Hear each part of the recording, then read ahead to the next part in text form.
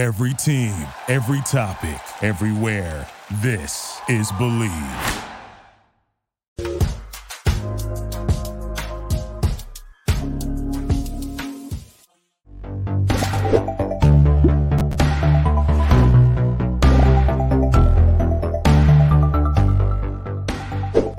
Hey everybody, welcome to the A&N After Show. It's me, Lynzee Leverage, and James Beckett is here. Yo.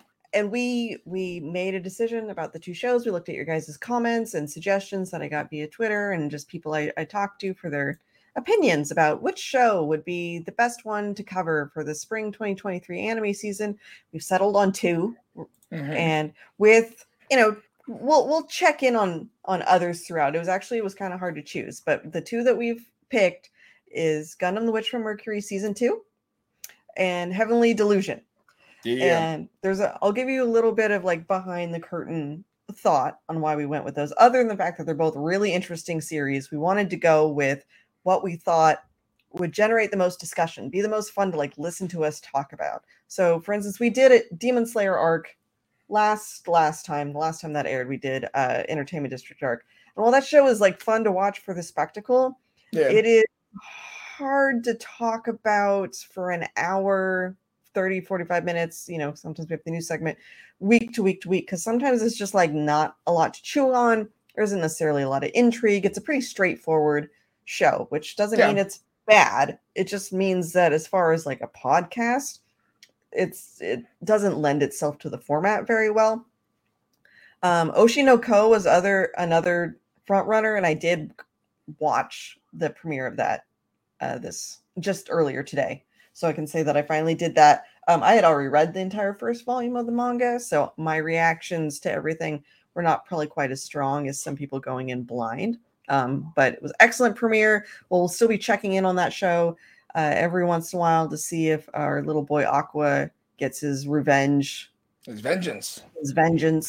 I won't spoil for what, because I think that's a twist everyone kind of kept to their chest for this series, as no one was talking about that twist. It was okay to talk about the gynecologist being reincarnated as baby, but not so much the follow-up. Right? We have weird jobs. If you really think about it, just the things that we have to say just professionally on a regular basis, I think are very strange. It's fun. Yeah. Gynecologist reincarnated as a baby. Yeah. Where else would you get to say that? So we'll be checking in on that one. I'm reviewing Ranking of Kings. James, you want to tell everybody what you're reviewing for daily streaming this season? Yeah, I got Magical Destroyers, which I'm super excited about. That show rules. Mm-hmm. We're still rocking Vinland Saga season 2, which is a masterpiece. It's kind of like casually just dropping, greatest of all time episodes just left and right. It's kind of ridiculous. Nier Automata is going to come back someday, maybe. We still haven't honestly heard. It's been a month, so the hiatus, I think we've officially outpaced the original month-long hiatus. So we're waiting on how many episodes still are left of that, 2 or 3? Well, it's supposed to be 2 cores, so it's supposed to run for 24 is what I've read. Okay. Which would make sense given the pace they've gone. Unless they were only planning on doing like a third of the game, which I guess maybe. I thought they may have planned to split it, since that's pretty common. I didn't know if it was supposed to continue. I feel like it is, isn't it? At this point, at this point, I feel like they're going to start rebroadcasting it again or something. So maybe by the time we hit like August, we'll get like caught up. Yeah. And then and Demon Slayer. I'm also reviewing Demon Slayer. Yeah, and Demon Slayer. And I'm just coming back for Ranking of Kings. I had some thoughts about picking up Ancient Magus Bride, since our reviewer who did the first season of that has moved on to other things. But Nicholas Dupree really wanted it, so I let him have it, along with Kamikatsu and the Legendary Hero is Dead. So I figured that was fair. The monkey's paw curled ever inward. I love my job. So with that said, there's a lot of interesting shows. There's some, not so great ones. We went over the premieres on our last podcast. If you haven't gotten a chance to listen to that, you can head over there and see which ones we recommend for following this season. But this season, we will primarily be looking at Witch of Mercury and Heavenly Delusion. And since we've got 3 episodes of Heavenly Delusion and 2 episodes of Witch from Mercury, including a huge plot development reveal. Yeah, Witch from Mercury popped off this week. It's not playing around. It totally did. So because of that, we're not going to do a news segment. We're just going to go straight into anime talk. So hopefully most of you are here because we're just going to be diving right into that. And I thought we'd start with Witch from Mercury. What this show keeps reminding me is that I feel like anime plot like leaks out of my head almost immediately after wraps. Like I just don't like hold on to it that long. Well, especially in a show like this where there's so a lot of what we're supposed to remember are like developments that are only like just now.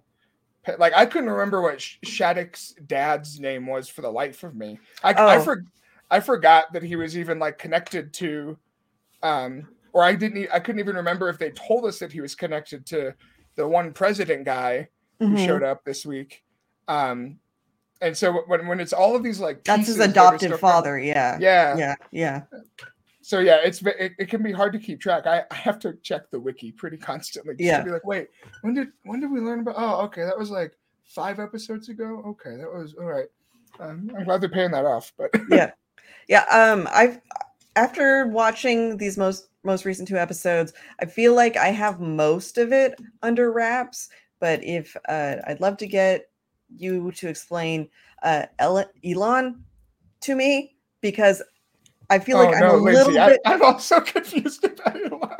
He's the one aspect. Chat, you can jump in if I'm getting any of this wrong. That I don't quite. Okay, so the first Elon she met, right, was kind of the cold, standoffish guy. Yeah, and the whole birthday thing going on. Yeah, the whole birthday thing, and that was really traumatizing. Suletta isn't aware that there's been multiple Elons, right? That's the thing that I'm a little iffy on. Like, she doesn't know, like, she just thinks he stood her up once and then reappeared again. So I know that how many Elons are there? I think there's 3. Someone please tell me how many Elons we've met. Wait, so there was an original Elon. Right. And he's kind of a dick, right? Yeah, he's the one that sucks. Okay, he sucks. Okay. And then there's the Elon that died. Okay, instead of Suletta. And then the one we felt for, like we got kind of know. Okay. But then there's this guy and he talks about like he changed his face. He got face swapped to be like an Elon body double. So I don't think he's like a clone. He's just like some other guy that's like, I think. But then I was, the thing that confused me was he was like kind of teasing her about their prior connection. And so I couldn't remember. That's where I was like, wait, is this the original Elon? Or I feel like the first Elon we met, like he was being heavily supervised. And if I remember right, isn't it by the same like ladies that we've seen palling around with Prospera? Like they all kind of look the old ladies, right? Yeah, and they're all like connected to the Gundam research plot that's going on. Okay, Shoulder in here is helping us out by saying there's Elon Prime, who's the one that sucks. Enhanced person number 4, who was laser cannoned. That's the one that we liked and then died. And enhanced person number 5, who's a fuckboy, who's the one we're seeing in the screenshot here. Okay, thank you. So there is 3. Yeah. And okay, can someone also kind of remind me of what makes someone an enhanced person? This may not really matter, like in the long thing of the plot. I just want to know. They can interface with the Gundam technology. They can like use the Gundam, like not the bits are the floaty things, but they can interface with it and like it can power them up. And it's the same with the two Earth girls, Sophie and I just forgot the one that doesn't die at the end of the season. Right, and that's different than Suletta, which we find out like what her deal is here. Someone else in the chat is saying that the women who worked on Elon might be a different group. That's also possible because now that I'm thinking about it, each one of the Gundam is connected to a particular corporation, and I can't remember Elon's right now. But they're a different company, but they're the ones that like also have been like basically researching Gundam stuff in secret, and they're like, yeah, now's our time now we're gonna bust out with our Gundam stuff too. So it's like a patent war, but with actual murder instead of just patent murder. Yeah. So that was like my remaining hang up. I also know people have been talking about the fate of Jewel/Bob, because wasn't that the new name he got when he started got his daddy kicked him out of his corporation after too many failed duels and whatnot, and so he ended up working on a warehouse style ship, right? And it was renamed Bob so people wouldn't know where he came from. And then if I remember right, that is what got hijacked by Shadiq and the Earthian sort of like a terrorist group. Yeah. They hijacked that, and that's how he inadvertently ended up killing his own dad. And we haven't seen him. No, I don't think he's showed up since then. No, but he's in the opening, so he has to come back, right? So in the meantime, his younger brother, the one who's always like touching his hair, he like does this as like a character trait or whatever. He's like representing their entire group during this the most dangerous school open house I've ever seen. It's like one of those like what do they used to call them, like field days? It's like a field day, except with well, they're not supposed to get murdered because they're supposed to have the limiters, but then Sophie shows up and straight up like almost crushes little brother Jedark to death. Yeah, let's talk about Sophie, because I mean she's out of the running now, right? Like gone too soon. She did. She did.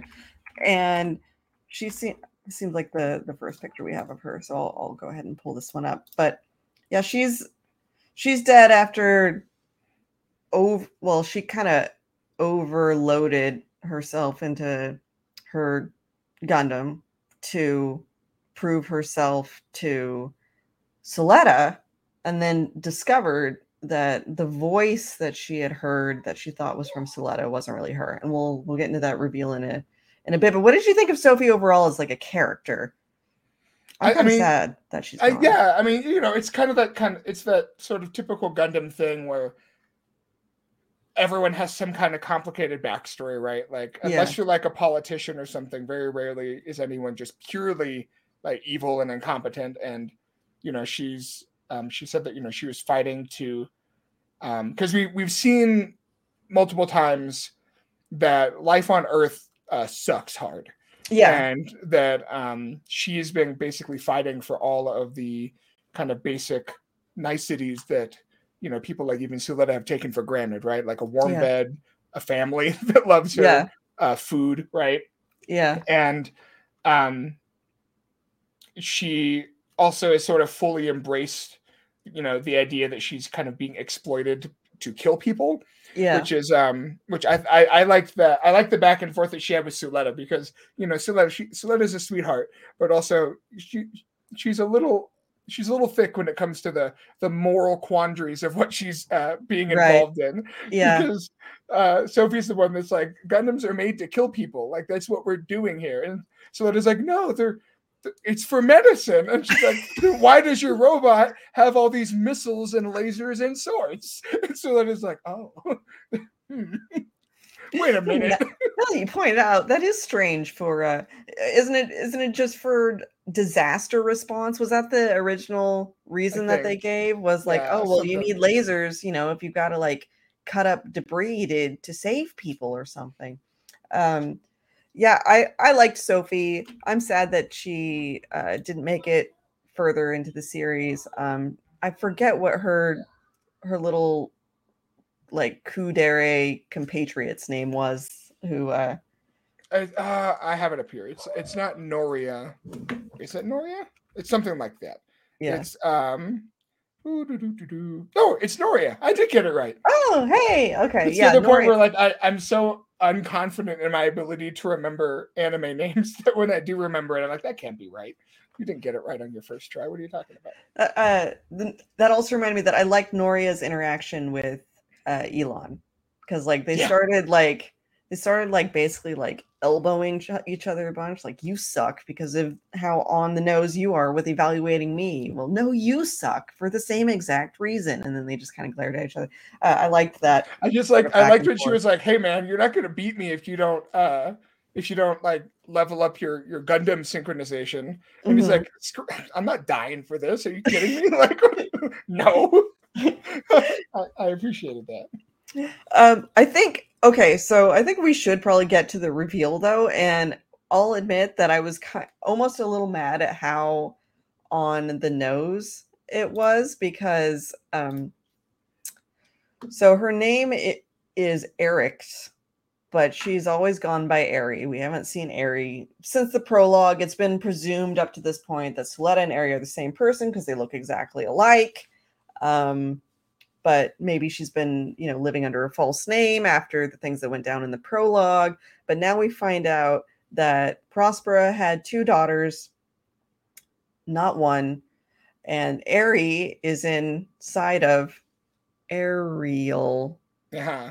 And I hate it. I don't hate it as a plot development. I was like, God damn it. Yeah. Of course she is. She's behind the data storm. She's inside the robot. We kind of got like an Evangelion thing going on here, which we've known that there's like some kind of artificial intelligence thing going on because Suletta's been talking to the thing the whole show. Right. And I don't know if it's artificial intelligence or if it's right. Well, that was the thought at first. Is that it's like an AI? Yeah. But no, she actually. Speaking of sisters getting their brains scooped out, which is a weird theme of this season. This will come up again later in the podcast. Brain scooping, specifically, but she's still in there, and Sophie, I guess, is also maybe at a point when Sophie had overexerted melding with her Gundam, was able to tap into that a little bit. I don't personally know anything about data storms. I've been told that they are real and that we don't really understand them. I understand that part even less, so I can't really speak on that. But the weird family dynamic, and this is a theory that I saw floated on Twitter. There's always a theory, and I want to get your thought on this, James. One of the theories is that that Suletta's body is actually Eri, and her consciousness is more like an AI, Suletta, and like the Gundam's consciousness, and that they swapped. Of course, that kind of ignores the entire fact that there was always supposed to be 2 daughters, but well, when she said 2 daughters, I kind of thought that is that literal? Well, I feel like the Elon stuff was maybe planting the seed. I feel like she's like a clone. Okay. I think, or some kind of fast going. I like that idea that they're kind of blurring the line between who the real, kind of a Pinocchio type thing, right? Which one's the real one? Speaking to the data storm thing you were mentioning, I really like the idea that because they talk about how the whole Prospera's whole secret plan has been to create a the ultimate Gundam system that can control all the other Gundams, essentially, has master control. And so with a part of me was wondering how much of it is because the pilots are syncing with their Gundams, but as far as we know, the other Gundams don't have actual people piloting the system. I think that's unique to Ariel. Okay. I'm wondering how much of it is they're almost 2 halves of the same brain. Eri and Suletta are just kind of right hemisphere, left hemisphere, and not literally, but I think just conceptually the idea that neither one is really complete without the other, or that's the design. That, the Gundam Ariel is sort of meant to be this controlling interface that can sort of override any other, operator or whatever that's happening, which explains how the pilots of the other Gundams are able to sense her because they're kind of linked. But maybe it's going to come down to this idea of will Suletta be able to separate herself from Ariel, especially when she inevitably learns the truth, or when her will she even want to? Right? Yeah. Yeah. And what's your wife gonna do? Yeah. Who's working with her sketchy mom now. Yeah. We need to talk about that too, but still staying on the Suletta stuff. Part of the theory of her not necessarily being human in a traditional sense or having a consciousness swap or any of those sorts of things kind of comes down to like how much of Suletta's personality is sort of like a moe gimmick and like how much of it is like when you really look at it kind of weird for her. Like we're presented with her acting this way because we believe that she grew up like in a kind of isolated colony on Mercury and hasn't, you know, gone to school formally, and so she's socially awkward and all these other sorts of things. But then we start seeing how manipulative Prospera is of her specifically. Some people have even said that the like one step back, like two steps forward thing might be like a trigger word for certain things. Like she's like a Manchurian candidate. Yeah, Manchurian candidate, or like she's got some Pavlovian responses going on. Like there's just and then the kind of cutesy naive aspect of her personality takes a different tone when you start looking at it under those presumptions. It's not like, oh, this girl's just sort of awkward in a way that's supposed to be endearing to the audience. Like maybe, you know, she was raised in a lab or all these other kinds of things. I mean, it could be that she's only like a year old, right? That she got like implanted a bunch of memories. She got grown in like a vat, and then she got, you know, sent off to the school to enact her mom's ridiculous plan. That's also one thing I wanted to point out. Like it's still really presumed that Prospera is her mom because she has the same like army situation going on as the woman that we saw who was Aries' mom in the prologue. They don't look anything alike though, outside of the arm thing. Like Suletta's mom is a redhead. Prospera has like a weird brown mullet hair. Like I'm wondering. I mean, it could. I don't think their face or eyebrows or anything are the same either. But it could be the Elon type situation where maybe maybe it is the same person, but then she just changed her face so that she just changed her face, just like changed her whole appearance. Maybe she's an enhanced person as well, and that's where that comes from. But like I've been wondering about that the whole time. It's like, this is anime. Why did they change her hair color? That doesn't just happen. Do that. You can't do that. If it's red, no red. No one dyes their hair in anime. That's natural born, right? Unless they're blonde. Yes. You know, then they make a point to mention how they dye their hair. But you know, if you got purple hair, that's your genetic. Yeah, it's to designate you from the rest of the cast. They're easy to spot out. It's like if Choo Choo just randomly showed up, but she didn't have big pink puff balls for hair anymore. It was Listen, you can't just go saying stuff like that. That's messed up. Okay, Choo Choo's always going to have her puff balls. It can't. The poor girl is suffering from PTSD already. She is. I feel really bad for her. Like she was like, time to pull the trigger during the big school festival fight off, and she was like, no, I can't do it. I've seen people die. Yep. And choked, and it was like, you know. It turns out that when you've seen actual people die, war games become a little less fun. Yeah. Yeah.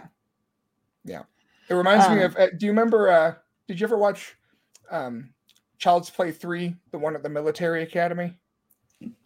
Probably as a kid, but I don't remember that one specifically. There's a whole bit where Chucky, being the little stinker that he is, he replaces all of the blanks in the military cadets rifles with real bullets.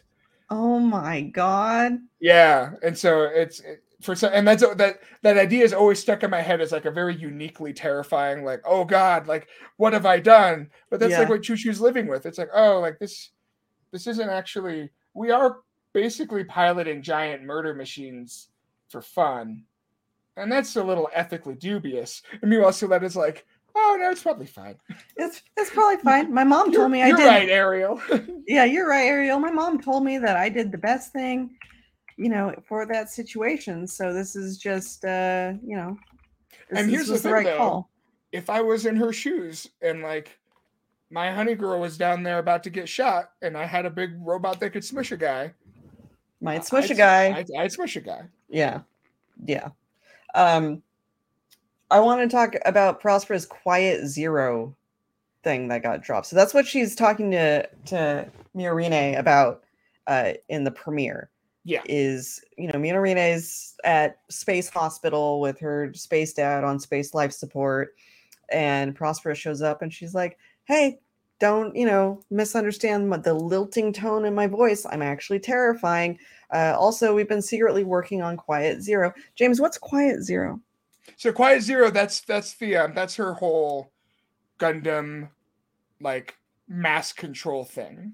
Is that she's designing a Gundam that can. My understanding, and chat can correct me if I'm wrong, is that it can basically interface with all the Gundams. I think specifically Gundams, not just mobile suits, but like Gundams. Right. But that will presumably give them like an army to do with what. Basically, her plan is to like, I think, perform a little one-woman coup d'etat on the entire galactic government coalition, and she wants to force an era of peace and no more war.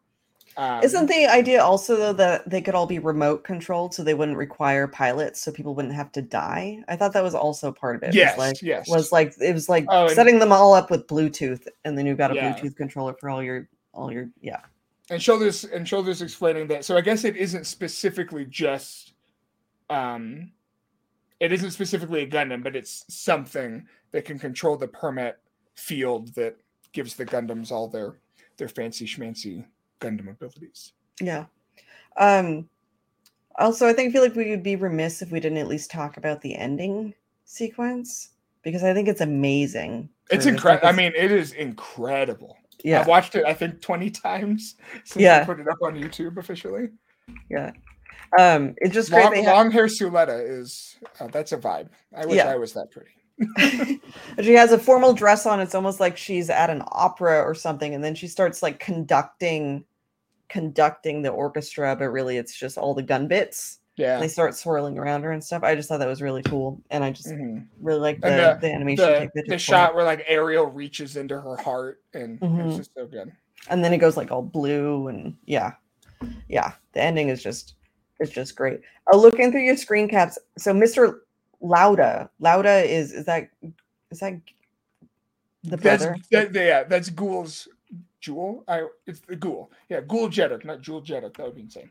I always pronounced like Gruel without the R. Yeah, but Ghoul, that's Ghoul's brother, and he gets smushed. Also, what do you think is going to happen with Shadiq, though? Because his adoptive father knows his shit now, and he's basically pulled off like a double cross. But didn't he kidnap his adoptive father? Basically, he technically kidnapped him. He kidnapped him, so.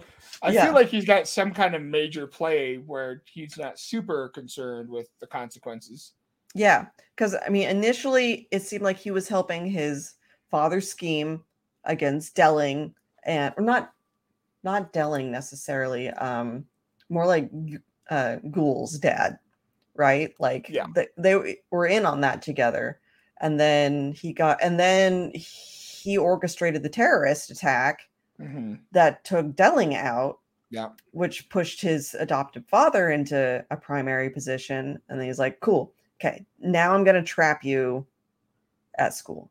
And he's got his own little minions. Like he's got a bunch of... So how does that factor in? Because we've kind of got like this sort of pseudo Utena student council for the duels, right? There's a lot of Utena references, or not references, but allusions going on in this series. And that's intentional because I believe the scenario writer or one of the script writers worked on an Utena property, not the TV series specifically. I think he worked on some light novelization. Novelization. Like so those elements I feel like are there on purpose. So we've got Shadiq, who was initially kind of called Toga, the Toga counterpart, but he's actually a lot more cunning and smarter than Toga, in my opinion. Very fair. But so there's him, and then there's various girls whose names I don't know. There's the one either. All the ones that hang out on that couch. They all hang out on the couch. There's one boy also on the couch who's like kind of was awkwardly uncomfortable. Bullied the whole time. Yeah, he just gets bullied the whole time. And then there's the girl who finally stood up. Like I guess that was kind of an ongoing thing. Is like fans were kind of thirsty for her. Her name's Cecilia? Cecilia, but spelled with an S. I remember thinking that was weird. That sounds right. It sounds like, does that sound like Gundam? Cecilia Gundam. That almost sounds too normal for a Gundam. Yes, Cecilia Dote. Okay, there we go. Doto. Yeah.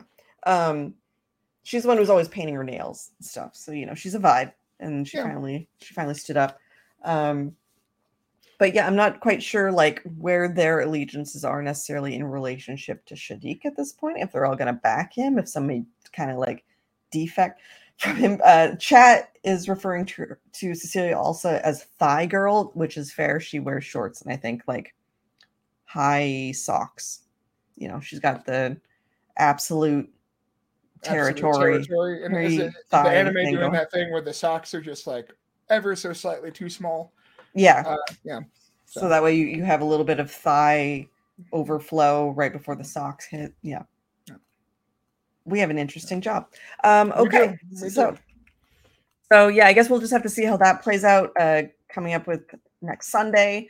But this show has really just been like hitting the mark, keeping me really engaged. It makes me think that we are probably not going for a full 50 episodes. I feel like this is shooting for the 26. At the rate it's going. I feel like 26 would be good, especially with dropping the Airy thing right on episode 15. Like that's midpoint. So yeah, I would think about it. Wonder what's going to happen to Nika. Yeah, Nika. Yeah, she's the character that I think I'm the most interested in because her role is still so. She's that character where every time she's about to like reveal something more about herself or do something more active, she gets either interrupted or like kidnapped, or whatever. Yeah.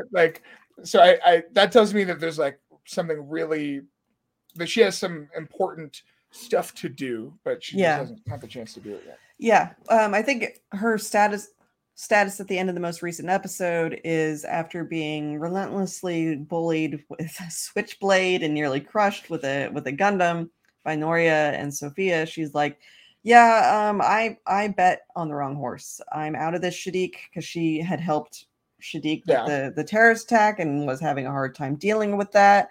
Didn't feel like she could tell anybody. And then once they infiltrated the school and things started going to hell, she's like, yeah, I'm calling an adult. Yeah. Like, I'm done. I'm sorry. I'm turning myself in. Like, I wasn't really down for all this terrorism stuff. Yeah.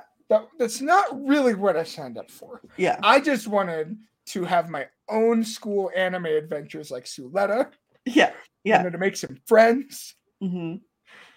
But now I'm complicit in war crimes. Complicit in war crimes. Like I grew up as an orphan, just like Sophia and Noria did. And apparently there's a orphanage to terrorist pipeline on Earth, and this is what happened.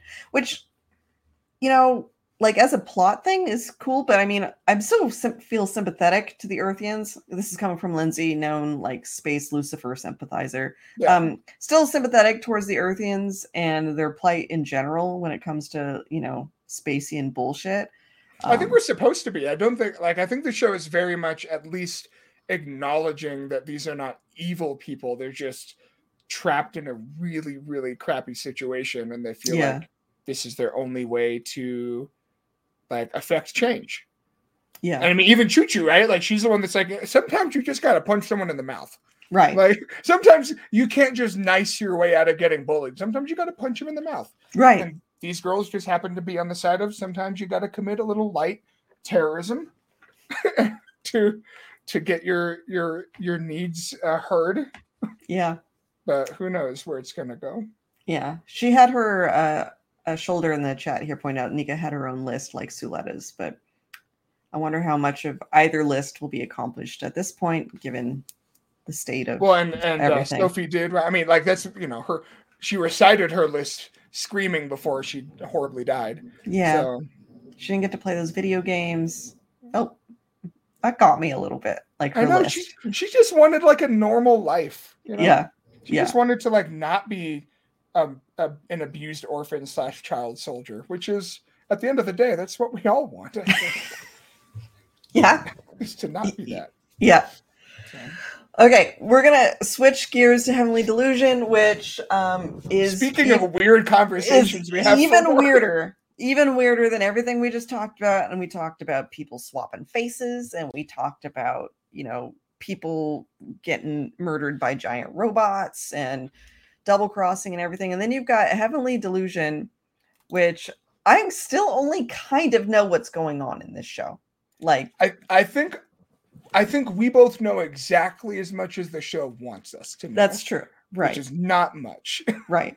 It's playing its cards close to which I appreciate. I feel like maybe it was on last week when we talked about the show. I just appreciate a show that's not scared of leaving us confused for long periods of time. That's what those kind of shows are. That's what got me into anime initially. LFR, we will get to the implied incest soon. Okay, that's also part of the show. Oh, but, I don't know if implied is really even on the table at this point. Yeah, I'm pretty sure it's just. But is it? Is it incest? Is it necrophilic incest? Is that where we're at? It's not a corpse, so I'm gonna say no. But oh man, now we're gonna get. Oh god. Okay. There's so many philosophical debates to be had about this show. Yes. Okay, so what we know about the world so far in Heavenly Delusion is that there's definitely like two lives being lived for. Also, if you're watching on the podcast, I've got green on my wrist. It's leftover hair dye that was on a rubber band that I had on my wrist and now is transferred there. And I dyed my hair like over a month ago. But anyway, so with Heavenly Delusion, there's two sides going on here, and there's a literal wall separating it. On the one side, we have what appears to be a utopic / dystopic school setting. Excuse me, from the New World, Shinsekai Yori. Yeah. Very, sinister undertones to all of it, right? There's some old ladies running everything. They're just they're getting tested every day. Yeah, there's some kind of weird contained environment. There are no other adults around, I think, except for the old ladies running things. I don't remember seeing. Pretty sure the kids have some kind of superhuman abilities, because that one kid took quite the fall. Yes, he was just fine. Yeah, I thought he was dead, but a kid fell out of a tree from what appeared to be at least 2 stories, if not more. That was one of the earlier episode 1 or 2, and landed flat on his back. I'm like, that kid's dead. And he bounced. He bounced up. And I thought he was going to be dead. I thought there was a tone shift when he was climbing the tree that I got privy to while I was watching. Like, oh, this kid's dead. He's falling and he's dead. They're going to break this little fun get together by having him fall off this tree and die. And that's how they're going to abruptly change the tone. And then he was fine. He's fine. But the way that it was shown was not comedic or anything. Like, we were supposed to think he was going to be dead and then wasn't. Well, did you see the post-credit scene in episode 3? Yeah. With the babies. Damn it, Hulu! I'm gonna have to go back. It just okay. Or well, they talked about the babies. They didn't show the babies with the drawings. Like yes. I saw all that. Yeah. Also creepy. Yeah, also creepy. So we've got like this dystopian / idyllic looking closed off school setting, and then on the other side of the wall we have 2 travelers. They're just they appear to be on their own. Humanity is in shambles. There's been like a major catastrophic event that has actually happened at this point at least a decade, if not more than a decade ago, and they're wandering there. One character just referred to as cis, and we're gonna James and I were trying to talk about the correct pronouns used for that character specifically, because it's deliberately kind of obtuse. I'm going with they, although I feel like you could make a pretty good argument for he in both of them, but I wouldn't say she in this scenario. So there's cis, whose real name is James. Oh wait, I guess it depends on which cis we're referring to, because there is Kiriko, who is the actual person. Also, I have to point this out before I forget it. Cis isn't cis. Anyway, damn it, James. I'm sorry. I'd never forgiven myself if I didn't make that observation. So Kiriko is the brain inside of the body. So in order to talk about this, we just got to get this out of the way. Cis is actually the brain of maybe. Yes. as far as we know, according to the character, what Sis believes is that they're the brain of a younger brother named Kiriko, who got eviscerated by a horrible man-eater and basically chopped in half. And his brain got put into the body of Kiriko's sister Haruki, who is a professional go-kart racer in the post-apocalyptic future. And we don't really know what happened to her to cause her body to be suddenly available for brain scoopage. Right. If that is indeed what happened, which we still don't know. But yes, it's... that's the big revelation of episode 3, essentially. Because up to that point, we just have the silver-haired boy who happens to look exactly like a girl who exists inside the walled school community. We don't know really like what their actual connection is. He knows that there's supposed to be someone that looks just like him in heaven. So they're wait. Did I mess something up? No. Okay. Am I getting confused? So Tokyo, right? Not the city, but the character. Tokyo is the character inside the walls that looks just like. Let me get my name cards out. Maru. Now is Tokyo, and I was actually a little confused by this because of the way the characters are drawn. Is Tokyo coded to be male, right? With like, or female. I read Tokyo as female. Okay, because the eyelashes, yeah. Well, I thought Maru looked effeminate as well from a character design perspective because of the eyelashes, but then they also both have this sort of really short, cropped, kind of boyish haircut. So I think the ambiguity is also intentional. Theo is saying in the chat that we're not really supposed to know. Well, it seems like a lot of the characters in the walled enclosure are very, not necessarily gender ambiguous, because I think there are some that are maybe coded. There are some where I feel like they are presented in a more traditionally masculine or feminine, but there are a lot of the characters like the character with like the top knot, who is it one of the, are you talking about or the ponytail, the one on the left? Yeah.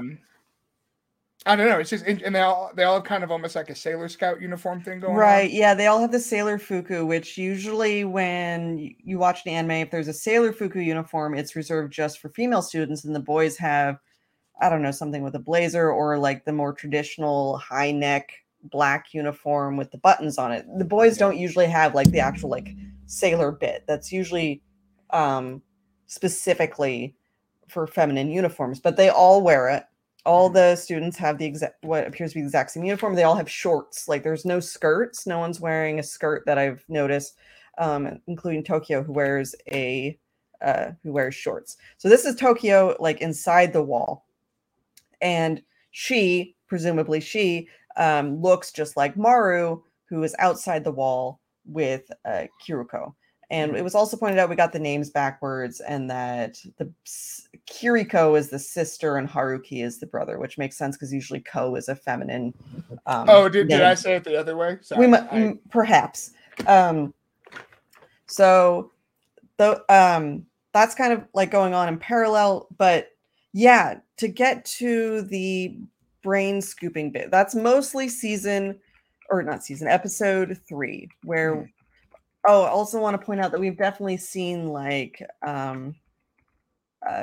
same-sex coupling too within the school, like Tokyo chances upon who are presumably 2 girls making out in the forest. So there is like some hooking up going on. That was one of the ones I was like, oh, this is some from the New World stuff that we're doing. I think I'm very curious to know how you're feeling about it, and I think it's a little early to tell either way. I'm very interested that the show seems to very deliberately be asking questions about, gender and, the distinction between biological sex and gender expression in ways that you don't normally see in a lot of anime. Yeah. But then at the same time, some of the stuff that they're doing with Haruki and Kiriko and the whole the way he's interacting with being in that body, I don't know. Yeah. So I'm enjoying everything about this show. Yeah. This part is particularly taboo and like strange, but I feel like the way it's been presented is leagues different than a lot of like brocon ciscon we get in anime typically, like My One Hit Kill Sister and things like that. It's not quite the same. I mean, it is pointed out pretty early in episode 3 by like observing characters that Haruki seems obsessed with his sister. It didn't feel obsessive to me until the body thing happened. Like I was like, it's a post-apocalyptic world. Of course, you're probably going to be maybe a little clingier to your family as like an adolescent than you would be if, the world hadn't completely imploded. We don't know exactly what the catastrophe was that caused this to happen. And we also don't know, it appears in the current timeline, things have gotten worse outside the walls too. Like at the time that this body swap thing is happening, I'm not sure if the walled area existed yet or not. There's a little bit of a time gap there. I don't know how much. I'm assuming like several years, because we do see that Haruki grows up inside this body to a degree, because we see them sitting on like a curb with a sign asking for work, and you can see that time has kind of passed. So it's been like 5 years. So that's like right. Yeah, they did probably nail down the number, because we know that it was like 10 years, I think, right when the body swap happened. So he was like 13, 14 when this happened. So basically his entire pubescent life. Now, then you get into the question of like, how would his sexuality, like literally just how would his physical feelings of sexual development, sexual desire, how would those things be affected by being in this body, right? Like literally like the hormonal changes, the changes to your brain's relationship with your body, like that, the whole schema of like self. I don't know if the show is necessarily going to go that deep. Yeah. But it does make me want to ask those questions, because like so much of how you develop as a pubescent person is, it's hormone based, right? Yeah. It's rooted in your hormones. And, would the brain suddenly and I think the thing that's interesting is that I don't think we can't call this really a trans character. They still identify with their original gender that they were assigned at birth, even though their body has changed. And also, I thought about this a little bit, and it's interesting, a thing to pick up before this is revealed. It's obvious that there's some argument between this character and Maru about their age, right? Like, because he keeps saying he's like 18, and the Maru's like, well, wait, if you were born this year, wouldn't you be 20? And I just kind of put that away at the time as like, maybe they're lying to cover something up. And then it came out to be true. And it's because that's the age gap between him and his sister physically. So he at this point is 18, but the body he's in is 20. Yeah. But yeah, I don't, as far as like it being, I'd have to kind of see also how it develops going on. Like there's also some little poking in this episode about his feelings towards Robin, because and you could write that off as Maru like kind of being a little bit jealous, because he perceives Haruki as female. He admits that he has a crush on him and wants a romantic relationship, and then Haruki rebukes him and says, well, I'm male on the inside, and this is my sister's body that I'm in.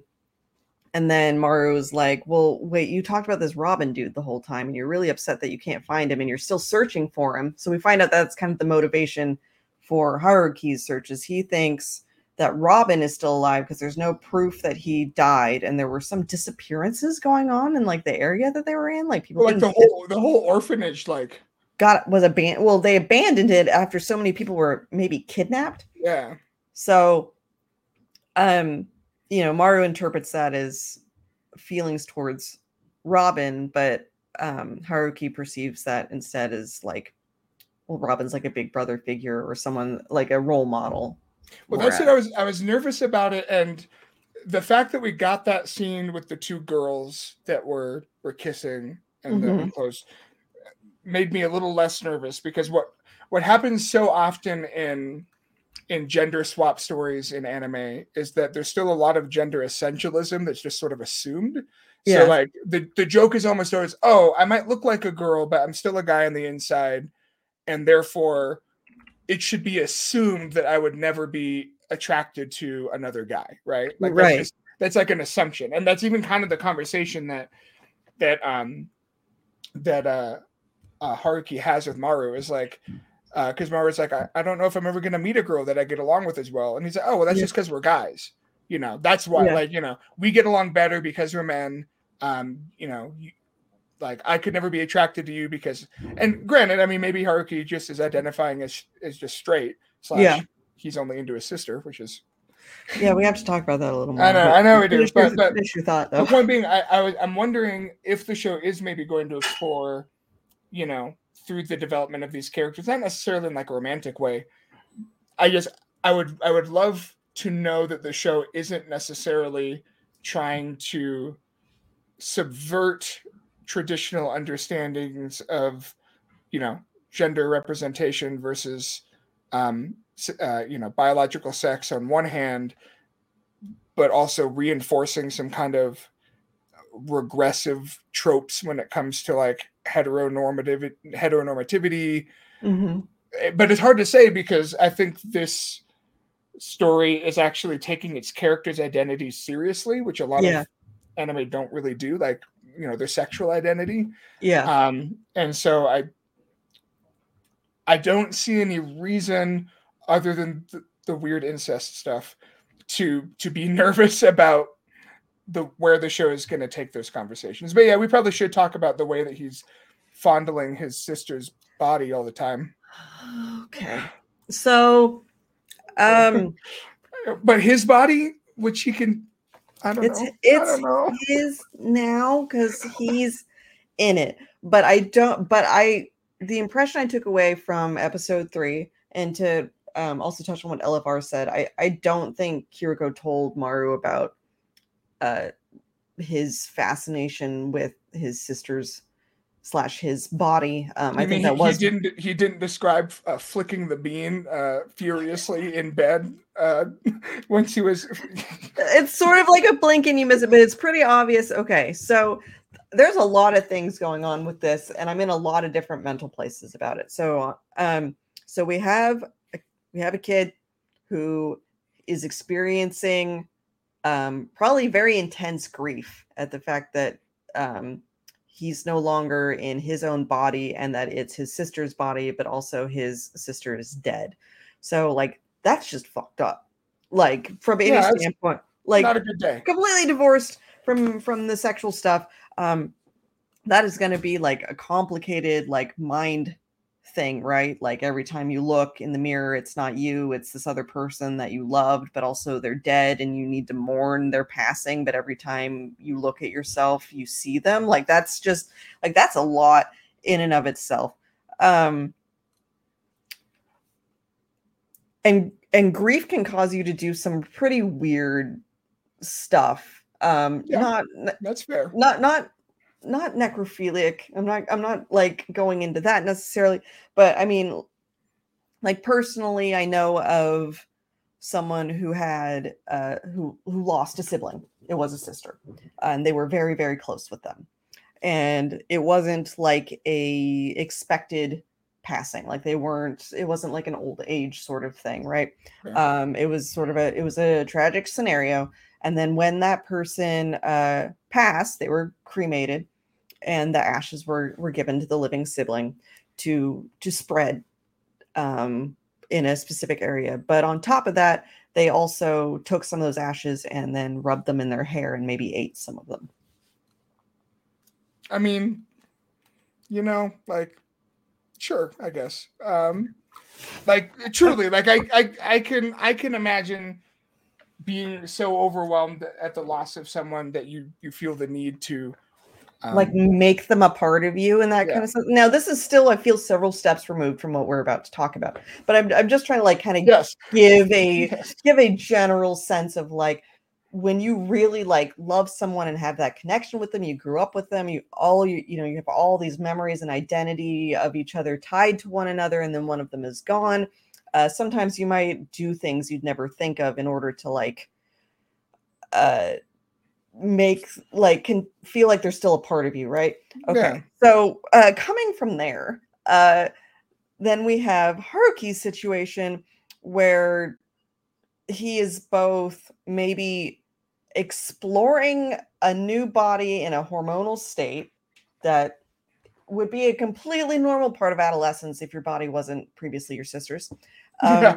Yes. Right. So you have that, and then you also have like the grief, and part of me almost wonders, and I'm wondering if this makes me weird for even suggesting it, but like part of me felt like it was almost like it was like a way to connect back to her. No, I totally think so. I mean, it's, I mean, it's intimacy, right? Like it's, I think psychologically, and that's what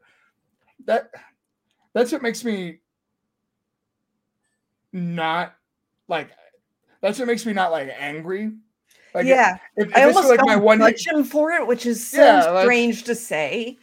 I mean, you live in a freakish world of flesh-eating monsters, and everyone is dying, and the person you love the most in the world is dead all of a sudden, and you got eaten, and sure, whatever you got to do to feel less miserable. Although now I'm starting to wonder, what are the odds of like last episode of the series or whatever, that we find out that the scars and stuff were just like a red herring, and that the brother has been dead the whole time. That's still a possibility. And I kind of like not knowing for sure. Yeah. Like that's just her. And she's had some sort of psychotic break or something and is now like identifying. The only thing that makes that less plausible is he appears to have legit memories, right? Yeah. And I was thinking that too. Yeah. But I don't know. She could construct memories, right? Like she could, memories that make sense or that fill in the gaps. But the fact that it would make sense either way, the way that the character is responding to, where it's a rush of really messy, weird, complicated emotions.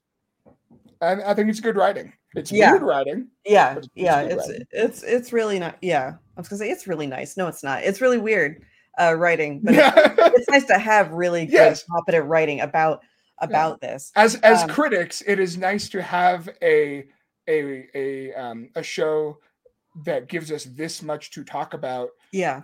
Without like having to, it's not like Made in Abyss where it's like, all right, so. Asterisk. Right. Yeah. I mean, as of episode 3, this is still a show where if someone hadn't already got caught on and watched up to episode 3, I feel like I would have to add the caveat, like, hey, so there's some weird sex stuff in it. But there's some weird sex stuff. There is some weird sex stuff in it. But I feel like it's within the realm of like I feel like it's within the realm of weird sci-fi sex stuff. Or weird, like I don't know. Did you ever see the movie? It has Ethan Hawke.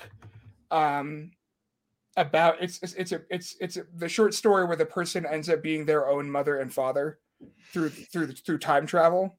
I don't think I've watched that. Oh, it's really interesting. Long story short, because of time travel and weird science stuff, a guy ends up going back in time, sleeps with himself. He's intersex, and so he lives most of his life. I can't remember the order. I believe it's Heinlein. Someone said in the chat, is that the name of it? Heinlein? No, that's the author. Oh, okay. It's not Atonement. That's the other movie. It does I think I've seen Atonement. No, that's Keira Knightley in it, right? Oh, I'm gonna remember it the minute the show is done. But point being, he lives most of his life as kind of expressing one gender because that's just what he's able to do.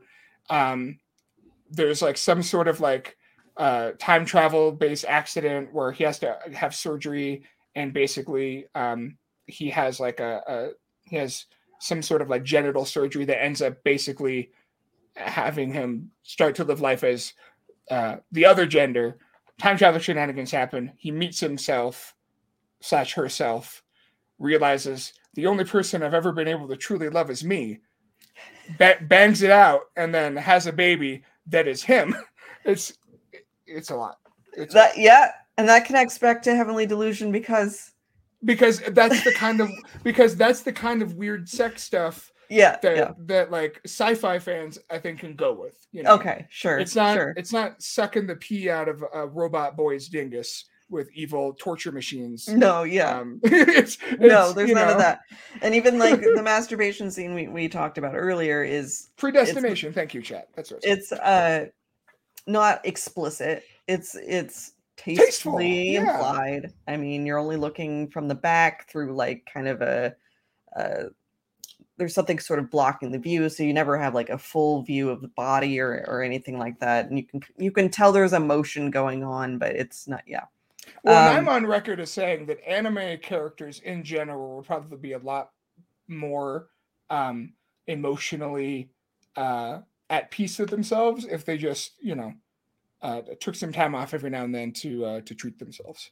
So I mean, we've talked about on the show, like in general, the lack of like sexual tension or just sex in entertainment. I mean, this is happening in American entertainment just as much, but it's also sort of a thing in anime too, where it's like there's a certain kind of horny that you get in anime, but it's only that one specific kind, and it's for some of us, it's not doing the job that it thinks it's doing. It's just sort of juvenile, and because there's no actual sex. It's just people tripping crotch first onto some dude's face and then going, or just one guy, or one guy being like completely over the top about like how into sex he is, but it never really goes anywhere, and all the girls are just sort of like these like sort of thing, not necessarily, or they're just it's not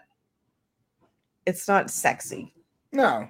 It's just not like actually sexy. This specific scene we've been talking about was also specifically sexy. No, it wasn't sexy, but it was sexual. Yes. In a way that I don't think a lot of anime really is. Yeah. Where it was dealing with the emotions that are tied to sexual behavior, right? Most of the time, which are messy, especially when they involve your dead body swap sister.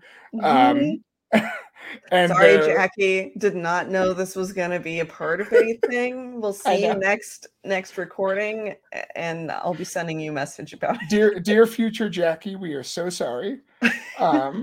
There's some good monster fights, though. There are some good monster fights, and we are starting to run out of time a little bit. But I did want to touch back on episode 2 because I feel like some of episode 2 now feels like emotional setup for what we got in episode 3, because it's about this man-eating monster that this woman claims is her son. And I'm starting to wonder if all of them kind of consume humans, similar to how we saw in episode 3, where it was less of like a chomping and more like a liquidizing absorption sort of thing, like kind of like what spiders do, I guess. Kind of a spider situation. Because what we saw happen to Haruki pre-body swap was, these sort of, it was kind of starfish is kind of what it reminded me of, where the stomach comes out and then digests. Oh, sorry, I always forget that James has a thing with fish.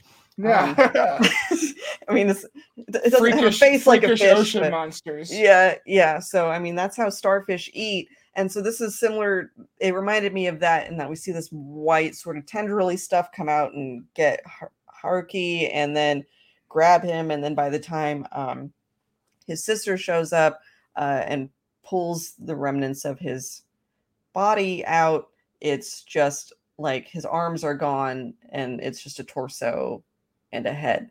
And I Yeah. mean, it's all gory and gross looking, but like we never saw teeth or, you know, anything it was like just that. goo. It was just goo. And so in episode 2, we have this woman who's kind of living on a homestead in the middle of nowhere. And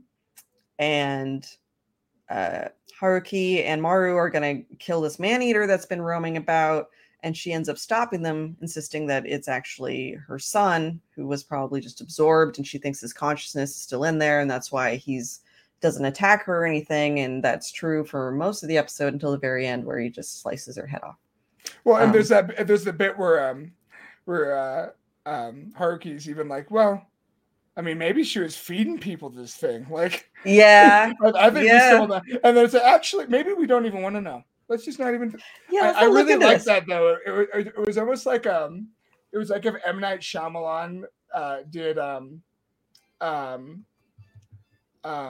my gosh, what's the anime with the Kino's Journey? Almost like I envisioned a version of the show where like every week they just meet some new freak like living in the post-apocalypse that's doing some monster related shenanigans, and they just at the end of every episode they just go, well, that was traumatizing and awful. Anyway, and they just move on. And I mean, that did kind of seem like, but because the first 2 episodes do kind of this back and forth between the kids in the school behind the wall and Haruki and Maru wandering around, you know, I'm not gonna say looting, but kind of going through what's foraging, you know, to see what was left behind, and sometimes taking odd jobs in search of this heaven place where Maru's lookalike is supposed to be at. And supposed to inject him with a drug. Good. Yeah, I forgot about that. And I'm kind of wondering if it's just to like neutralize it. Like, what if it's some weird doppelganger? There's also some doctor wandering around doing weird shit, because it's implied that this doctor that was hanging around the orphanage where, you know, people kept disappearing, did the operation, or at least that's what Haruki thinks, that got his brain inside his sister's body, and then he's just sort of up and vanished. So maybe he has something to do with the lookalike situation. We really don't know. Maybe I missed this, but where did we get this freaky laser beam gun that can kill all the man? I don't think we know where the weapon originated. It definitely looks Jimmy rigged, like somehow. But it has that logo on it, like the bird, like the bird little symbol. And they've seen that logo on packaging. So there's like, you know, like a not aperture science, but you know, like some kind of like, I'm assuming the same organization that's keeping these kids, you know, corralled up in this walled city. I love a show with this many mysteries that is willing. This brings me back to my days of obsessively watching Lost. Still a good show. And you know, too many, especially after preview guide on all these freaking isekai shows that won't go 2 seconds without explaining 10,000 things about the lore that don't matter. The fact that the show is willing to be like, it's a laser gun with a symbol on it. Maybe we'll figure something out. Maybe we won't. Here's a dude feeling up his sister body. That's weird, right? Why do the babies not have faces? Who knows?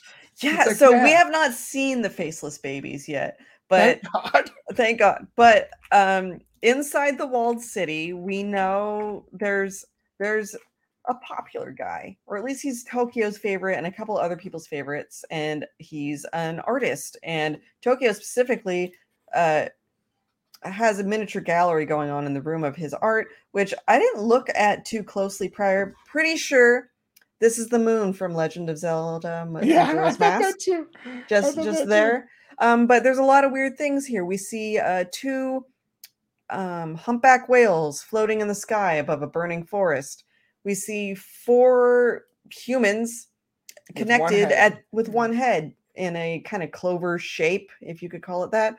We got an angel egg, literally, with with 2 people in it, and it's got, you know, biblically accurate wings going on. There's also some angelic looking people here above it, and then we just have a giant. Sorry, my mouse is not. It's flickering for you guys. Pillsbury Doughboy. Yeah, a little Pillsbury Doughboy surrounded by flames. Maybe it's in hell. I don't know. Kind of looks like it has an umbilical cord coming off of it or something right here. I hope that's. I don't know. Yeah, it's an umbilical cord, guys, or it's a dick. I'm sorry. So that's the kind of art he makes. And at the end of, what was one of the ones he was drawing? Wasn't it like a fish with a whole bunch of legs? There was some kind of like a fish with human feet, a whole bunch of human feet on it. That one, I didn't look at the fish too close. I'm gonna take your word. Oh yeah, again with the fish. Yeah. That one kind of got argued about, and then at the end of episode 3, he's drawing a fetus surrounded by what looked like mechanical cables and stuff. Like it's some sort of who's the alien? Giger, right? Yeah, H.R. Giger. Yeah. It's kind of Giger-esque a little bit. It's not quite that, like, there's no phallic stuff going on with it, but Giger-esque. And this one girl, I can't recall her name right now. We'll probably have it by next episode because isn't her name like Cuckoo? It's like Cuckoo or Kaku. She's like always making like a cuckoo sound. Like she's kind of a weirdo. And her only comment about the drawing, other than asking if she could have it, is like, well, that's funny because babies don't have faces. Like, your baby's not, it's not that the baby is being grown in a machine, it's that it has a face, and everyone knows that babies don't have faces. Babies don't have faces. Come on. What? I love. Like, is she just weird or what? Like, what is this? I love the subtle horror vibes of this show. Like, I like that it's not trying too hard to be scary. Yeah. Which I honestly think when it comes to anime makes it more effectively creepy because, animation, I've talked about this a lot of times before. Animation it's virtually impossible for animation, I think, to be scary just because of all of the hurdles it has to jump through to trick your brain into believing it's real. But when it's understated and when it's more about kind of emotionally upsetting ideas and then, a couple of spooky monsters here and there, that to me, I think, is a much more effectively creepy vibe than, blood and guts spraying everywhere, at least in anime. Matt Pergler just pointed out, and I happened to pull up the screenshot at the exact same time. James, can I put the fish screenshot on screen? Is that okay? Yeah, that's fine. The fish monster? All right. So this is the same fish as the drawing. Yeah. So what if that weird kid is like, I don't know, he either knows what all these monsters look like and he's been drawing them, or what if, like, I mean, I feel like anything could be true at this point. So yeah. I'm wondering, a part of me's been, I think I've just been sort of trained by freaking M. Night Shyamalan movies and other things to like try to predict what kind of twists they might be going for. The way that the show has separated the inside the wall stuff from all of the other rest of the story. I think it's meant, the implication this whole time has been that everything is happening kind of side by side, that, it's all happening roughly at the same time. But I would not be shocked at all if we, 4 or 5 episodes in, we find out that like the inside the wall stuff is actually happening, 20 years before or 100 years after. And that it's actually like, that the stories aren't actually, they're not going to intersect, that they're going to get to the heaven that we see, but it's going to be like overgrown and all of the characters are going to be like old or something like that. And maybe that's completely untrue, but that's the vibe that I'm liking from the show, is that I feel like it could go any direction. Yeah. This could be happening simultaneously, or we don't actually know for a fact that it is. Grew up to make the fish creature. Like, he's been drawing it. Yeah. Yeah. We'll find out. So that's why we're talking about Heavenly Delusion. If you want to watch Heavenly Delusion in the United States, it's on Hulu under its Japanese name. I don't know why they didn't localize it. The manga is localized as Heavenly Delusion, but the anime on Hulu is under Tengoku Daimyoko. Daimakyo? Daimakyo. Yeah. Tengoku Daimakyo. Yeah, that's where you find it on Hulu. And if you want to watch Gundam in the US, that's on Crunchyroll. If you're not in the US and want to watch Heavenly Delusion, then it's on Disney Hotstar or Disney Plus, depending on your region. It's only the US and maybe Canada, or maybe just the US, that it's actually on Hulu, because you can't mess up that branding. I guess the and Disney if branding. you're gonna watch on Hulu, for now, definitely watch it on like a mobile device because the browser player is all screwed up with the subtitle timing. Yeah, the browser player. I only tried to watch it on browser for episode 3 because I was working from my desk, and it was completely unwatchable because of the subtitle issue. I went to watch it on my Roku, and it is better, but it will still sometimes unsync due to the ads. So if you have Hulu paid with like minimal ads, sometimes by the time you get to the very end of the episode, the timing will be so far off that it's like a whole second or something ahead, which can really throw you off. So that sucks. Yeah. I don't really say they're working on it, but who knows? That's one of the things where when I get upset that it's like not on an anime dedicated streaming service that knows how to do this stuff. I don't know how much like non-English language content is on Hulu with English subtitles specifically for the English audience. But I get the impression that's not most of what they do over there. And this hasn't been promoted or really pushed at all to make sure people are watching it like on social media and whatnot. So, just like they did with Summertime Rendering and everything that they're, So, as a shame. Yeah. But watch it. It's good. But watch it. It's good. Spread the news. Tell your friends to go watch Heavenly Delusion on Hulu or Disney Plus. It's definitely worth it. This is basically our plug show, like we did with Akiba Maid War last season, because that was the one that was on High Dive. We're like, hey, go watch it. So warn them about the weird sex stuff, but like, but it's like a TVMA, so like people should be able to. Yeah, people should. If they watched Game of Thrones, and that's what I'm saying, right? Like it's no more incestuous than the most popular drama of the last 20 years. Right. And none of that was even, well, okay, I guess the consent is such a weird thing when we're dealing with a body that I don't know what.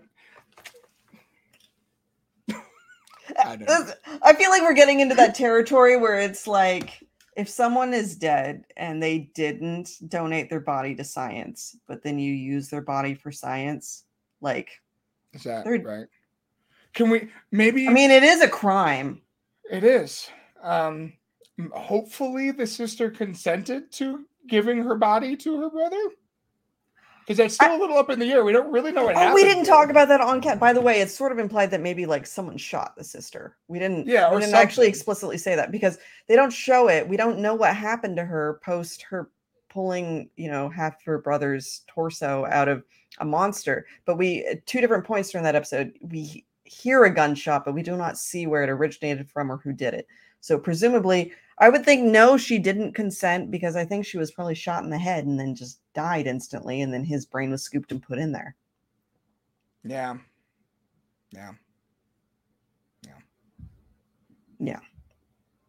So happy anime, everybody. Happy Anime Day, everybody. We'll see you guys next time. Thanks for tuning in. Make sure to, drop us a subscribe on YouTube. We're also on Facebook and Twitter and Jackie's Twitch right now. Give her a subscribe because she's cool.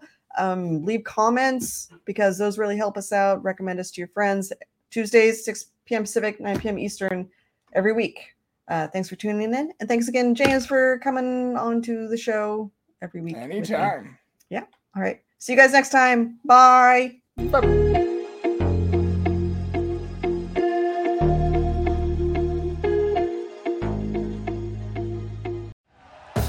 Thank you for listening to Believe. You can show support to your host by subscribing to the show and giving us a 5-star rating on your preferred platform. Check us out at Believe.com and search for BLEAV on YouTube.